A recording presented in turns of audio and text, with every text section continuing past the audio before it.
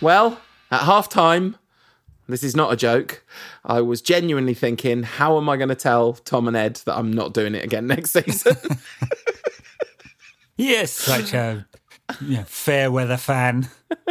You should go and join the West Ham fans. It's 95%. I mean, how bad was that first half, though? Seriously, it was, and then how good was that?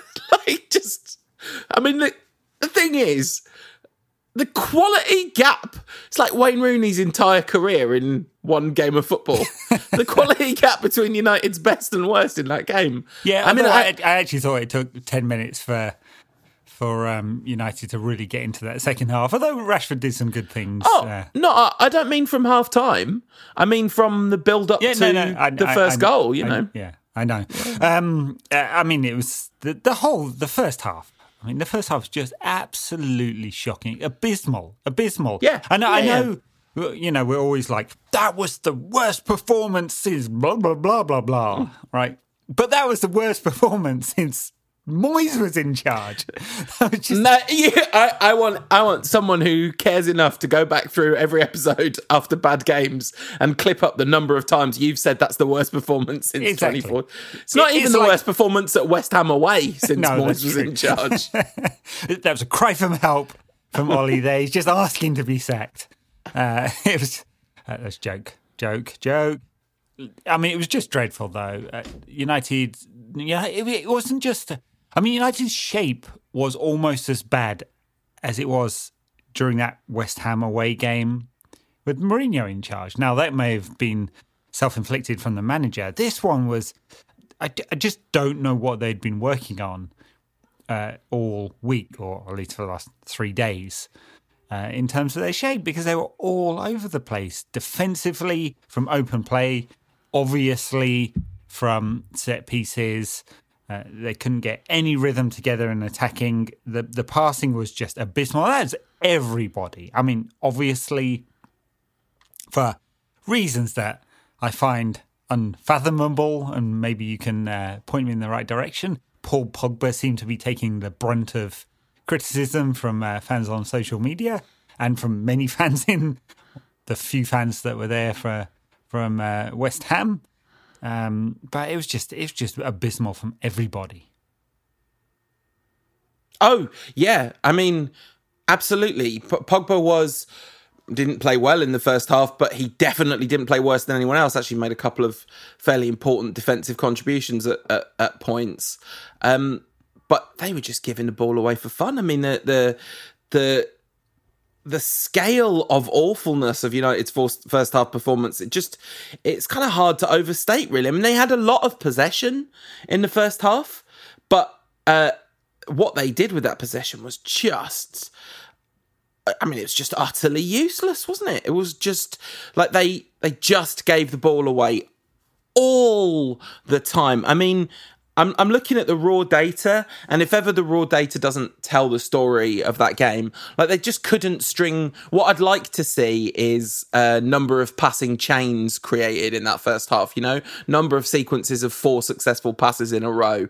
It's got to be one. It was 303 passes in that first half, 262 completed. So that's 14%.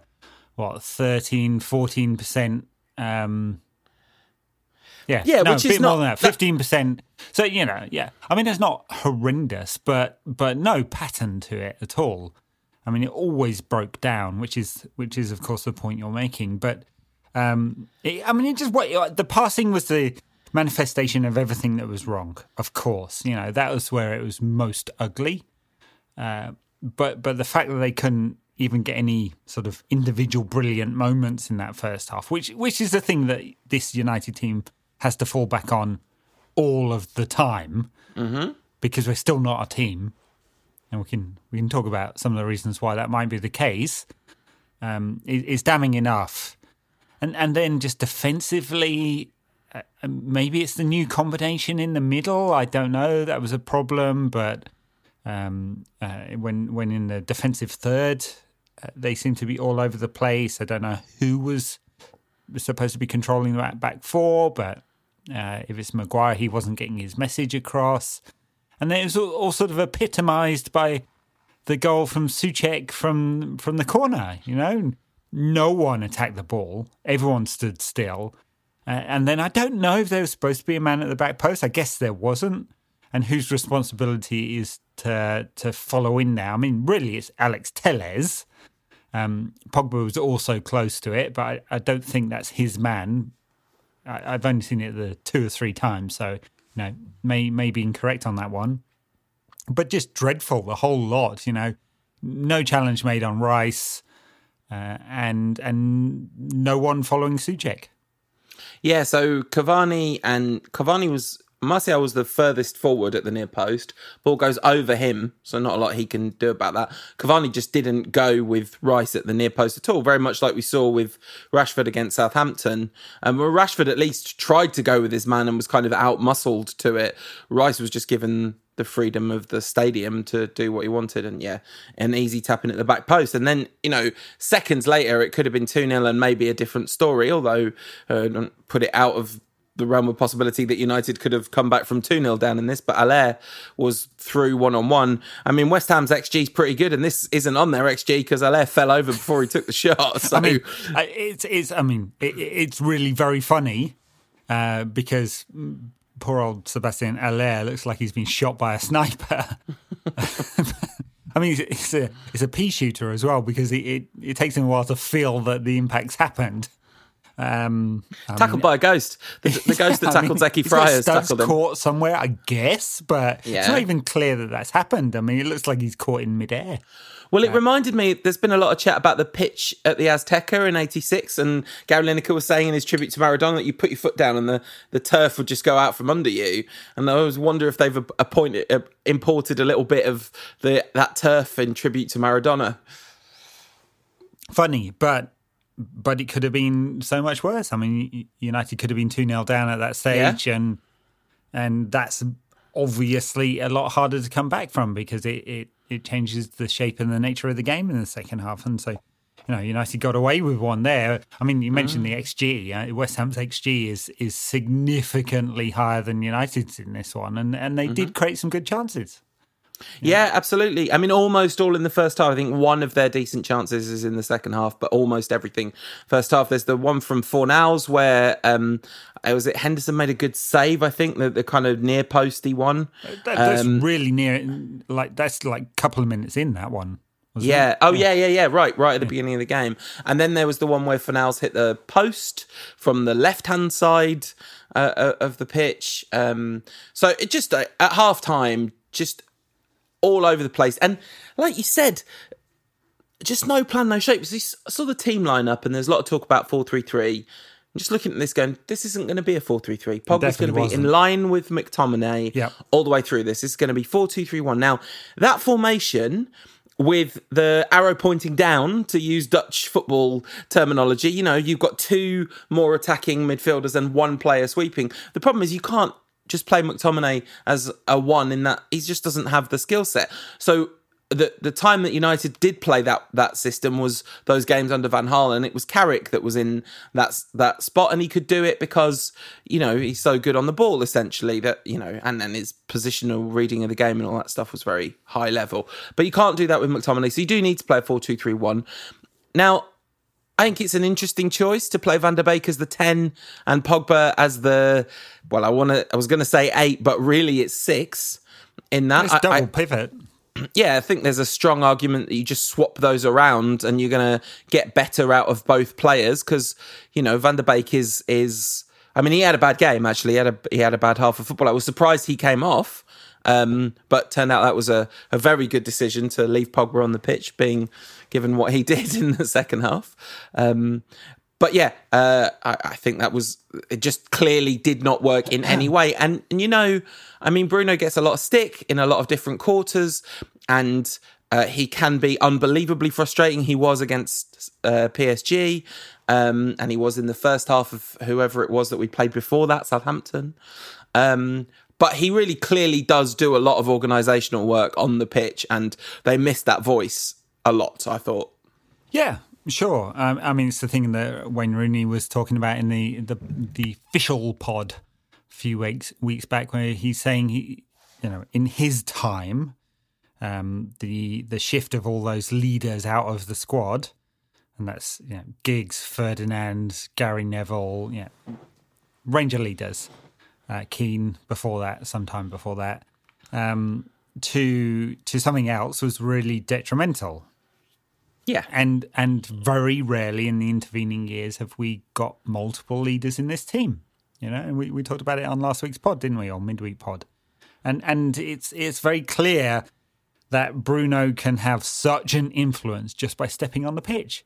Because it's not like he was in central midfield suddenly dictating the terms of the game. That's not what he does as a player. He makes things happen in a kind of unbelievable way, really. I mean, there's so few players in the modern game that you kind of point to as having that kind of influence when they're on the ball in the final third. Yeah. In terms of he's the wrist spinner in T20. It can be a bad pass and he's still going to create a chance. So, non-cricket fans. He's throwing googlies all over the place and some of them coming off. And it really matters. And then he's got, he's Ian Morgan as well. I'm really stretching the analogy here. But yeah, I mean, but it did, there's a huge galvanizing effect. And after that first half, which was, it was a disaster of individual performance, but when every single player we know, even if you're one of these people that somehow think Paul Pogba is bad, in which case, whatever. Everyone loves Donny van der Beek, right? I love him, so I'm not saying you shouldn't love him, but everyone loves Donny van der Beek.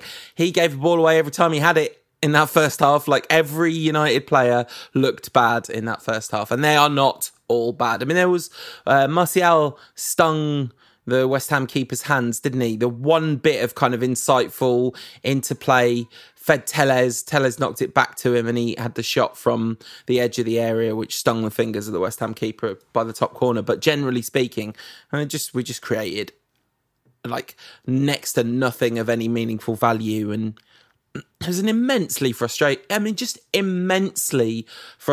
first half. And you're watching this going, this team under this manager, they're not going anywhere, But this team under this manager, and, this keeps happening. I mean, United's record since the January transfer window, I saw a league table before this game, was something like 3 points off Liverpool at the top of the fictional league table that doesn't exist since then. Now top of that fictional league table. Yeah. Right, there you go. I mean, God, where are we in the actual league table right now? Fourth. Right, amazingly, yeah. So it's baffling. It's continually baffling. I mean, I said on Twitter, I simply do not understand this Manchester United side, and I don't. I mean, we can talk about this game and like different things that happen in this game that I kind of feel like I've got some sort of handle on, but fundamentally where United are at, no, absolutely no idea, because it's a disastrous first half, and then things start to happen in the second. Yeah, they do. I mean, let's talk about some of the things that happened then. So I'm trying to remember who scored the first goal. Would you like to remind the listeners exactly what you were saying off air about Paul Pogba's first goal? I'm not going to say what I said off air specifically, because there was a reason that was off air and not on air. But what I am going to say is I celebrated this goal with a certain anger in my heart, a certain redemption feeling. I mean, listen, Paul Pogba has been bad. I'm not denying that he's had a very bad start to the season, but the extent to which it's not that people write him off, it's that they enjoy writing him off. That's the thing that gets under my skin. United fans, I mean, I'm not talking about Graham Souness. I'm talking about people that, this is their player on their team, but they're not rooting for him. Even at the peak of our agenda against Wayne Rooney, which lasted for 5 solid years on this show, I do not believe for 1 second that either of us was ever rooting against him for a second. No, not for a moment. Not for a moment. And I say that hand on heart. I always wanted him to be brilliant. I couldn't understand why he wasn't. Well, I knew why he wasn't. And it was frustrating that United couldn't move on. But, with Pogba, I understand why people might be frustrated with him and they want more out of him. Sure. And maybe they'll go as far as feel like they want more out of him because of the money, right? Or, whatever that means, right? Because it doesn't mean anything, because the alternative, it goes in Malcolm's pocket. Not literally Malcolm's pocket, but, I use that as an analogy for the whole clan. And what it actually feels like is there's something about Paul Pogba's partly persona or media personality or the way he's covered, and I suspect it's a lot of that, that makes people so angry about him that they want everything to conform to the narrative they've already created in their head about him. And this is why during that half, when he's really done nothing worse or better than that first half, that is, than anyone else on the pitch, he's the man who, on my Twitter timeline, is getting 98% of the abuse. And it's really abusive. It's really abusive. And it doesn't make any sense to me why he's the man that's so picked out. No, you guys listening can go and work that out for yourself. I've given a few things. There may be some other stuff that's more insidious than that. Whatever. And this is not, and I just want to make this absolutely clear, this is not this is the third goal he scored in 49 games for club and country. He's been in a really bad trot for over a year. And, he was excellent, I thought, during Project Restart. Almost all the good stuff that happened was about Pogba and Fernandes combining well together rather than, Fernandes doing it all on his own. But yeah, he's been in a bad trot. There are genuinely good reasons for a lot of that, Anyway, I never mind all that. I celebrated slightly with a slight, just ever so slightly vindictively, but mostly just absolutely delighted because he's the only player we've got that can do that. Well, Bruno could probably do versions of that because he loves a goal from distance, doesn't he? But an absolutely belting strike. Now, David Moyes, beautiful touch strike as well. I mean, yeah, Moyes is fuming. And by the way, just before you come on to Moyes, I think I can summarise your feelings about this, which you don't want to share on there. Fine, fine. As Roy Keane did with Mick McCarthy in 2002. Shove that up your bollocks. Just like to say, I did not say that off air.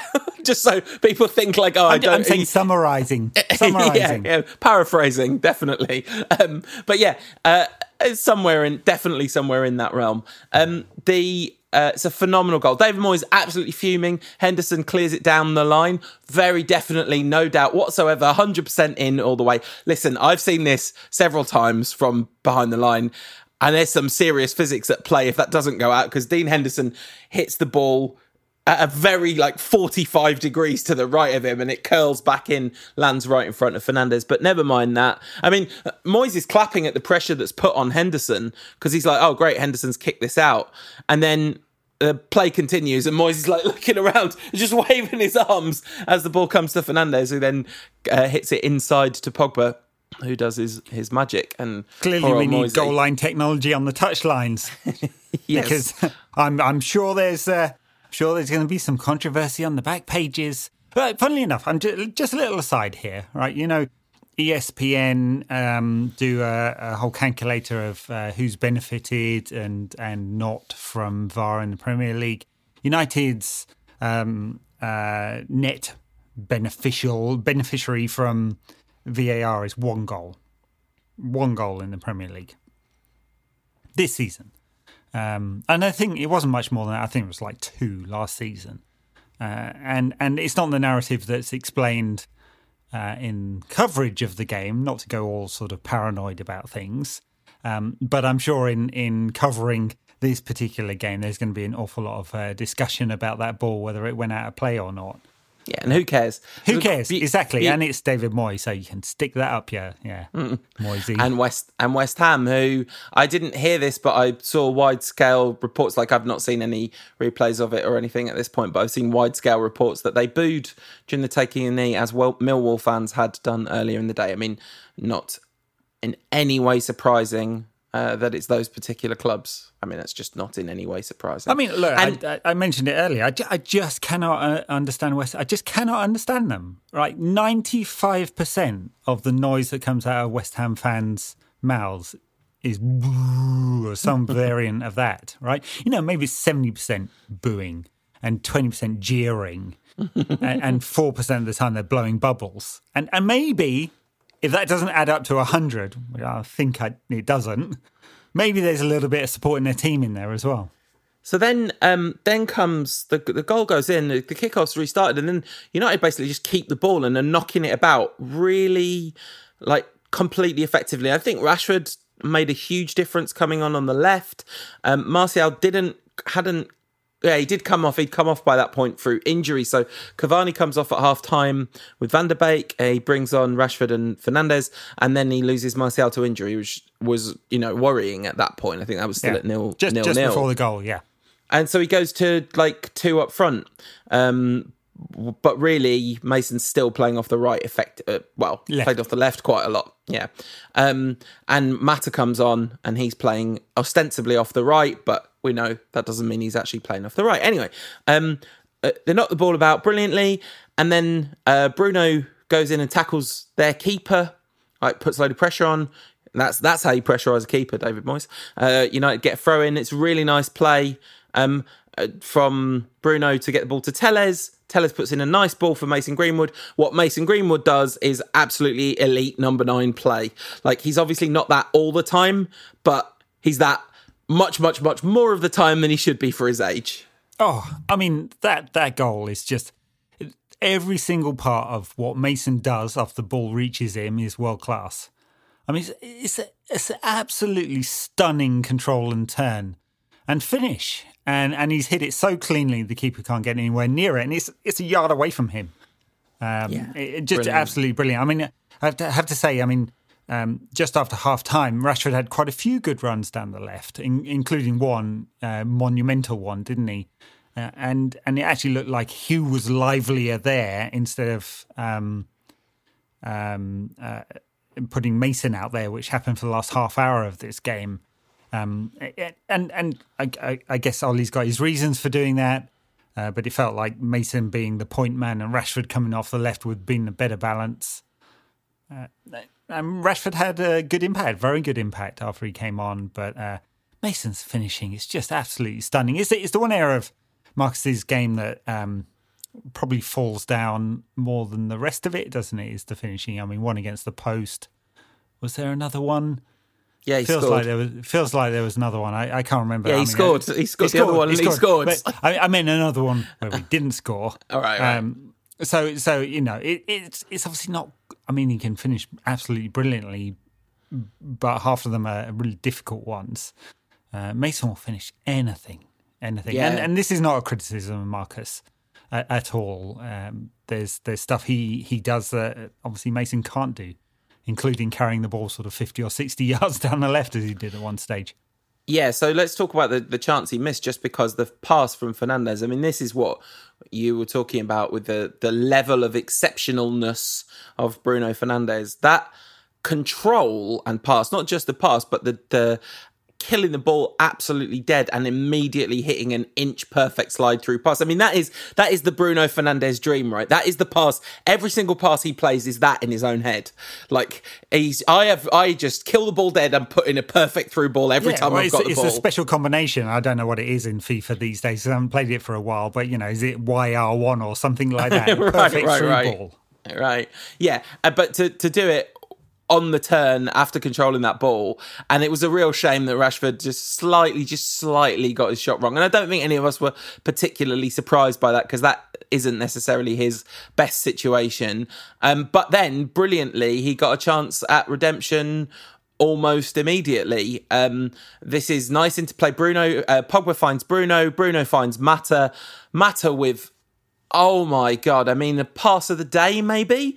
It's partly, I guess the Bruno one is a better pass, just sort of technically or whatever. But timing wise, if you look where Rashford is at the point of beating the man in the offside trap, I mean, Mata really had to release that ball at that exact split second that he did. And it was one of those where, you know, as he's going through, I'm almost like only half celebrating the goal, really, because just waiting for the inevitable, like, actually his nose is offside. Yeah. Oh, no, beautiful pass from Mata. He's still got it, hasn't he? Yeah, At times. Yeah. I mean, he's not an athlete. Never really was, but he's even less than that now. But range of passing could be absolutely spectacular, and that was the one he hit first time, right? Yeah, or was that? Yeah. Lovely. Then a few bad things to talk about in this game.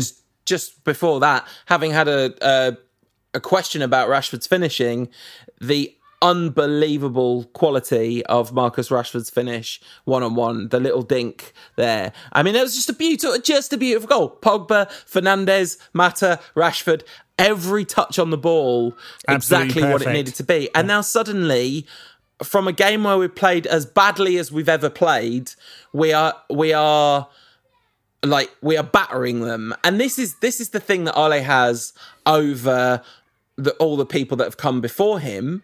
I mean, he is not, in my opinion, we are never getting to the top under Ole Gunnar Solskjaer. He's too limited. That's. I mean, I've never said anything I would like to be wrong more than that, but, you know, that's my current opinion. But it is so much more fun, and there is so much more good than there's been in the post-Ferguson era. It's just, there's an awful lot of absolutely terrible as well. Yeah, look, I don't know what Ollie's ceiling is, and I don't know what his limitations are exactly, except that a lot of things kind of manifest themselves on the pitch, which are pretty disturbing, right? And beyond all of that is the fact that 2 years in the job, he cannot get any consistency out of these players at all. You know, and I guess you can point the finger at the players and say, you know, not good enough. Of course you can, but in the end, it's Ollie as the manager where the buck stops. I mean, he's the man who's got to fashion all those raw ingredients into something that really works as a team. And 2 years in, there are signs, but there have been signs from the first 14 games. You know, there's been signs, and they never really form into something particularly concrete. So, you know, I know in social media we want to be, you know, extremely reductive about arguments, and it has to be sort of this binary Ollie in or Ollie out. But, you know, I think 2 years in, we have a fairly good sense of sort of what he wants, right? But I wonder whether he really has a very clear vision about how this team should play, because they play a different system and a different style of play almost every week at this point. And what he wants it to look like in the end. You know, and with so many managers, you definitely would have had that by now, even if there were inconsistencies. So Klopp, lots of inconsistencies in the first couple of years of his reign at Liverpool. Lots. Definitely had the sense of what they were as a team, where they were going. Same with Pep, really. I mean, of course, you know, it's unfair comparison because he gets so much money and has the right kind of structure behind him at City to buy the right players. But, you know, pretty average first season in charge at Manchester City. But very clear how they're going to play, just not enacting it. And that's the thing that I just don't quite get with Ollie yet. I don't know what this looks like in the end. You know, this is not a high-pressing team. Is it a passing team? Well, sometimes it's a passing team, unless they don't want to pass the ball, and then it's a 30% defend and on the break team. And that's really the only time you can kind of see a functional team come out, you know, consistently, functionally, is when they play like that. But I don't think that. I think there was a time when that was true, but I don't even think we're consistent at that anymore. Right. So, you're not going to win the league playing like that. No. I mean, you might get in the top four playing like that.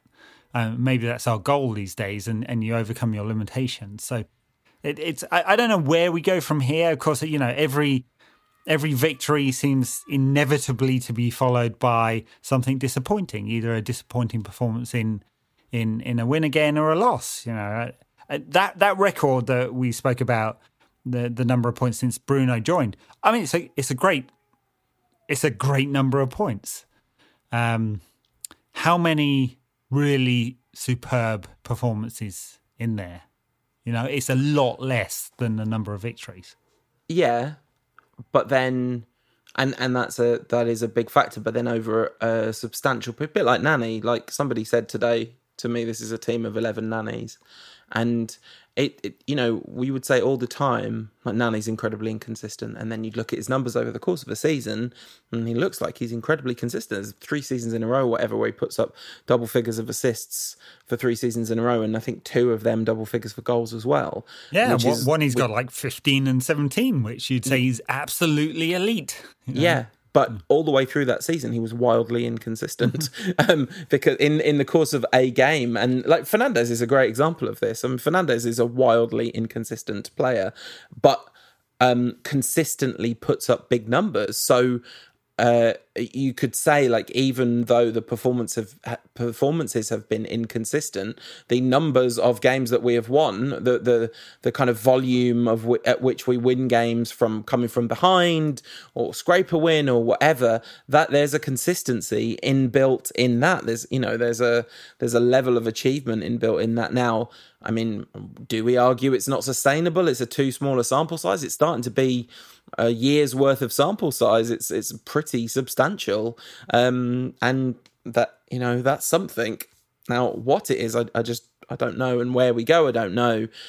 But the kind of original point I was making, I actually came to praise Ole, not to bury him. Like, I know I started by saying this is the essence of, like, don't take this seriously. This is just an opinion. I don't stand behind this opinion with my life. Like, who knows whether this is right or wrong. I kind of feel like we're probably not going to get to the top under Ole. That's about where I come down on the balance of things, but I definitely don't claim to be an expert. But what I was trying to say is, in spite of that, and in spite of how bad we look sometimes, there's a hope and a belief in this team that just wasn't there before. In terms of, I'm not talking about whether we win stuff or not. I'm talking about whether we win a game that we're 1-0 down in. Like, the fact that we won this game 3-1 is absolutely mad, considering the sheer level of awfulness of the first half performance. Oh, for sure, yeah. But the former point is also true, right? So we believe there's the potential for something happening with this team because there are performances like this or better ones, and that's also the frustration, because of course a team's progression to being great is not necessarily completely linear. You just don't go in a straight line from awful to great. No team ever has. Right, and key purchases can actually make that sort of leap, as we've seen with Bruno Fernandes, and maybe in the future United will make the right kind of acquisitions, or players will come through from the youth team, or something will happen to push this team forward even more. Right from here, I think it's still going to be a stretch for United getting in the top 4. I mean, we're 4th now after an inconsistent start, but it will be United will have to find some level of consistency to finish in that top 4, I guess. Well, they'll have to. They'll have to find not guaranteed. They'll have to maintain a consistency of results. That's because we're actually starting to see that, because really, in the end, like last season, Chelsea and United got into the top 4 in part because it was actually quite an easy job to get into the top 4 based on what the other potential challengers for that did. This season, I mean, Spurs have obviously locked it up. So Spurs are the one team that you'd say have substantially improved on last season, and that now means it's likely to be between Chelsea, us, Leicester, Leicester are. I mean, I don't think very Spurs have locked it up. Looking at the points totals. Maybe not locked it up. Sorry, that's a stupid thing to say. So I guess it's between Spurs, Chelsea, Leicester. But you'd think it seems like Spurs are functional enough. I mean, but we'll see. There's plenty of implosion ahead, as I said last week on the bonus content. Patrick Bamford scored as well just now against Chelsea. Talking of bonus content, fans of the bonus content will know how the two of us feel about him. Actually, I don't know why I'm claiming that I'm a Patrick Stanford. Well, you are now. I mean. I've already ordered you the shirt. So if that's a Leeds shirt, I'm very upset that you've done such a thing. Anyway, so yeah, we're gonna have to keep getting these results, but. You know, again, we talked about consistency and inconsistency. We are on the longest run of away wins in the club's entire history, Newton Heath included. Like, this is not since the Premier League was born, right? This is of all time. 5 in a row in the Premier League away from home, coming from behind to win, which is bonkers. Really. I'm sure no team has ever done that before in the history of association football, right? That's ours. Yeah, I don't know whether that's true or not, but we'll run with it. I'm claiming it. Anyway, just a few notes about some other players before we move on. Dean Henderson, very neat and tidy, everything he did, no mistakes. Yeah. Nope. Yeah, looked. He's obviously very competent. I mean, high XG for West Ham, but not loads of saves he had to make, but one very good one to his left, and everything else perfectly well done. Thought Wan-Bissaka was pretty good. He's had some ropey games this season, but I thought he did well. One big mistake that the Spider recovered from with one of those long raking tackles, which was good to see. You know, fans love that kind of thing, of course, because make a mistake and do everything for the shirt, passion, and then execute the tackle. But I thought he did well there, and a good game from Alex Telles. Got the. Good enough. And don't make faces. Good attacking contributions. Yeah, exactly. Putting a good ball and pretty neat in possession. Defensively, we'll see. Ball watchy. Yeah, maybe. Friend of the show, Cal Gildart, suggesting that Alex Telles might be a ball watcher, and I think that's one to keep an eye on. He definitely looked a bit ball watchy at the corner that led to the goal.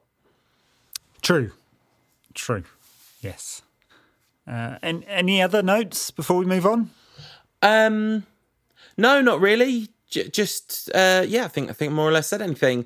Absolutely amazing from Mason. That all three goals, absolutely top draw, brilliant goals. Like that makes for a fun afternoon, doesn't it? And Ollie's absolutely baffling Reds march on somehow.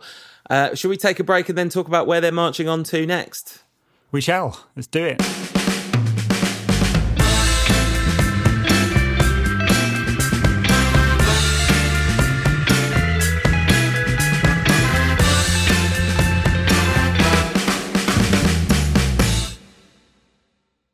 Okay, so RB Leipzig in a must-draw game.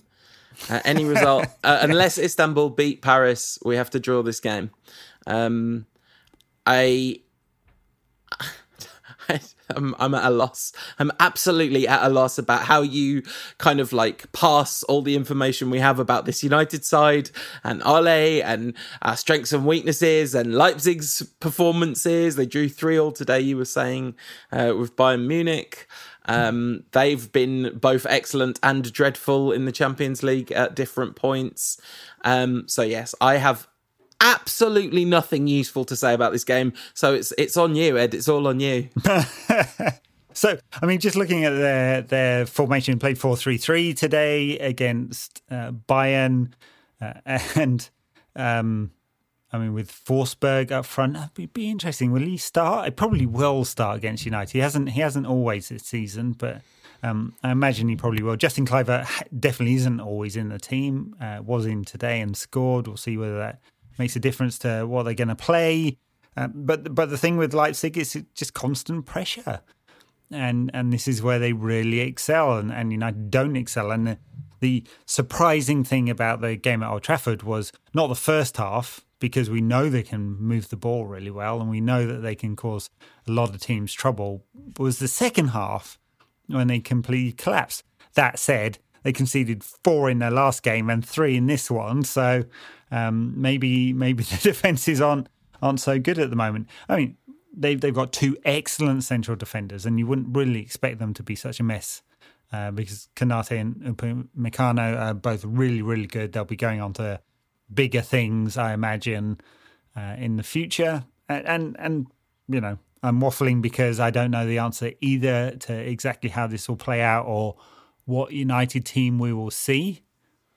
I hope it's the one that is able to put pressure on the opposition. I mean, if it's a case of we'll soak up the pressure and break, it could work for United, but this is a team, RB, who can definitely score in those situations. Definitely. Yeah, so what on earth is Solskjaer going to do? One thing we know, of course, is that Fred won't play. I mean, it was quite interesting that he was in receipt of some punishment beatings today because of his team selection, because even though he was suspended for the game coming up against Leipzig, he was nowhere near the team. I suppose we will see Pogba and Fernandes play. I mean, the Rashford injury. We might see Rashford and McTominay. Might do. What was that? Sorry, Rashford. We might see. Not Rashford. McTominay and Matic. Right. In central midfield, we might. And then so one of Pogba then would miss out because Fernandes isn't not going to play, is he? Yeah, Fernandes will play at 10, that's for sure. And then who's in the double pivot is another question. I don't think we'll shift to another. I mean, we could go to 3 at the back, but it'd be 1v1. And that seems risky with whatever combination you play. Tuanzebe is available, but I'd still be really surprised. I think it'll be a flat back 4-2-3-1, and then who's in the double pivot will be the question. Well, I think it's who's in the double pivot alongside Pogba that's the question, because I think Ole isn't going to drop Pogba after that goal because it's not how he works. So I wonder whether we'll see a Pogba and Matic double pivot because of the quality on the ball. But that is a combination that has never worked. I mean, it's the softest of softest underbellies. Well, it works really well when we're going to have 90% of the ball or 70% of the ball in a game. Then it's a great double pivot to have. But yeah, so let's assume it's not that. I guess we'll see McTominay play again, although he's had 2 very average games in a row, like very average games in a row. So, you know, I won't be excited about that, but I guess it's going to be the same back 4 that played today, and then the front 3. I mean, we are now also, by the way, like Bruno and Rashford having to come on in the second half of this game, big issue, both with knocks. I mean, Rashford has had perpetual injuries and just not been able to be fully fit. Ollie said he was hoping he didn't have to bring Rashford and Fernandes on in this game, but he did have to bring them on in this game. They played 45 minutes, and it's a shoulder injury, so at least it's not a lower half muscle injury or something like that. Shoulder injury, maybe you can manage that, although he did go down heavily at one stage. He did, with a knock to the head, and Fernandes took a right whack as well, and he's got back problems. And Martial went off injured, so you know might be struggling around a bit. I guess we might see a front 3 of Cavani, Rashford, and Greenwood, maybe if Martial is injured. Mata. Yeah, maybe depending on the style. So if he's going to play on the break and try and soak up pressure and go for pace up front, it may well be Rashford, Cavani, Greenwood, I guess. If he wants to try and get a bit more control, maybe it's Mata in there. Where? On the right? On the right. Right. And the other thing is he might play a diamond and 2 forwards instead of 3 forwards. So he might play Matic, Pogba, McTominay, Fernandes, or Pogba, Van de Beek, McTominay, Fernandes, and then Rashford and Greenwood, or Cavani and Rashford, or, you know, some combination of those 2 as well. That's another possibility. Yeah. And doesn't this just hark back to the conversation we were previously having? Yeah. Like, it's not just the combination of players in there that's uncertain, but the formation. Now, could you honestly say you'd be absolutely shocked if you played a 3 at the back, a 4 at the back, a flat back 5, 4-3-3, that'd be a surprise, 4-2-3-1, or 4-2-4 diamond, or a diamond, so 4-1-2-1. Yeah, with a diamond. Yeah, So there's at least 4 viable formations. Now, you can give him the benefit of the doubt and say, hey, hasn't he built a flexible squad that can be horses for courses? Mm-mm. But is it the price of having no clear set style at all? Mm. Yeah, I mean, listen, it's this podcast is a weird one because on the one hand it's very celebratory, like we've just seen them play out an amazing half an hour of football with some absolutely electric we goals. Just watched the last half of that game, yeah, not the first 60 minutes. It'd be great, Yeah, up your bollocks, David Moyes, and we've replaced you in the top 5. United. Yeah, exactly. But this is, I guess I wonder whether the fact that we'll need a draw and we need to draw and not win is going to play into his head, and he'll go with the more conservative possible options of the various options. But at this point, I'm also not even sure what that is, because I don't think playing a back 3 is necessarily particularly conservative, because actually that means you can use the defenders to bring the ball out, and having more defenders isn't playing more defensively necessarily. Yeah, sure. Timothy Fosu-Mensah as left wing back, Luke Shaw into a back 3, and Matic and McTominay in front of them. Something like that. I don't think that's going to happen now, is it, Ed? With Daniel James up front on his own. I genuinely forgot he existed until just now. He's in the Lingard zone of forgetting they exist. God, anyway, yeah, I keep forgetting. I do a very mini sort of preview on Instagram each week, and I keep forgetting Lingard he's injured? I'm assuming he's injured. No, he's just been frozen out. Yeah, interesting. Yeah. Well, Phil Jones sleeps with the fishes, and that's that one we understand. I mean, has anyone seen Phil Jones alive in months? Your mini previews on Instagram are really good, by the way. I feel like saying it's important to say I have nothing to do with those. Ed writes them. It's 3 paragraphs. It's not hard. Yeah. No, but they're punchy and good. But if you get a reply in the message in the DMs on Instagram, that's probably me. To be fair, that's about the balance of labour, isn't it?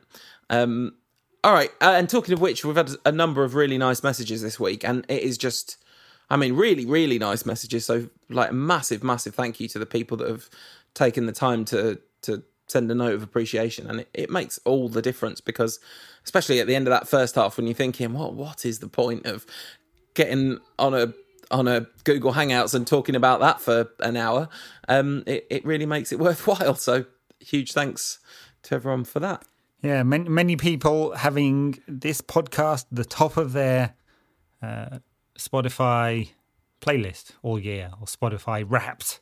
It was top of my Spotify Wrapped too. It was literally the only podcast I'd listened to on Spotify. It was to make sure it was actually there. Just to make sure it's actually working. Yeah. All right. So, Patreon backers, we would normally throw to bonus content. We're going to do that midweek because we're having to record on Saturday for some logistics. So not enough football's gone down for us to talk about it. The Leeds are still beating Chelsea, which is amusing. And somehow Everton didn't beat Burnley, but we'll talk about that later. All right. Thanks, everyone. Have a good one. And we'll see you midweek. Bye now.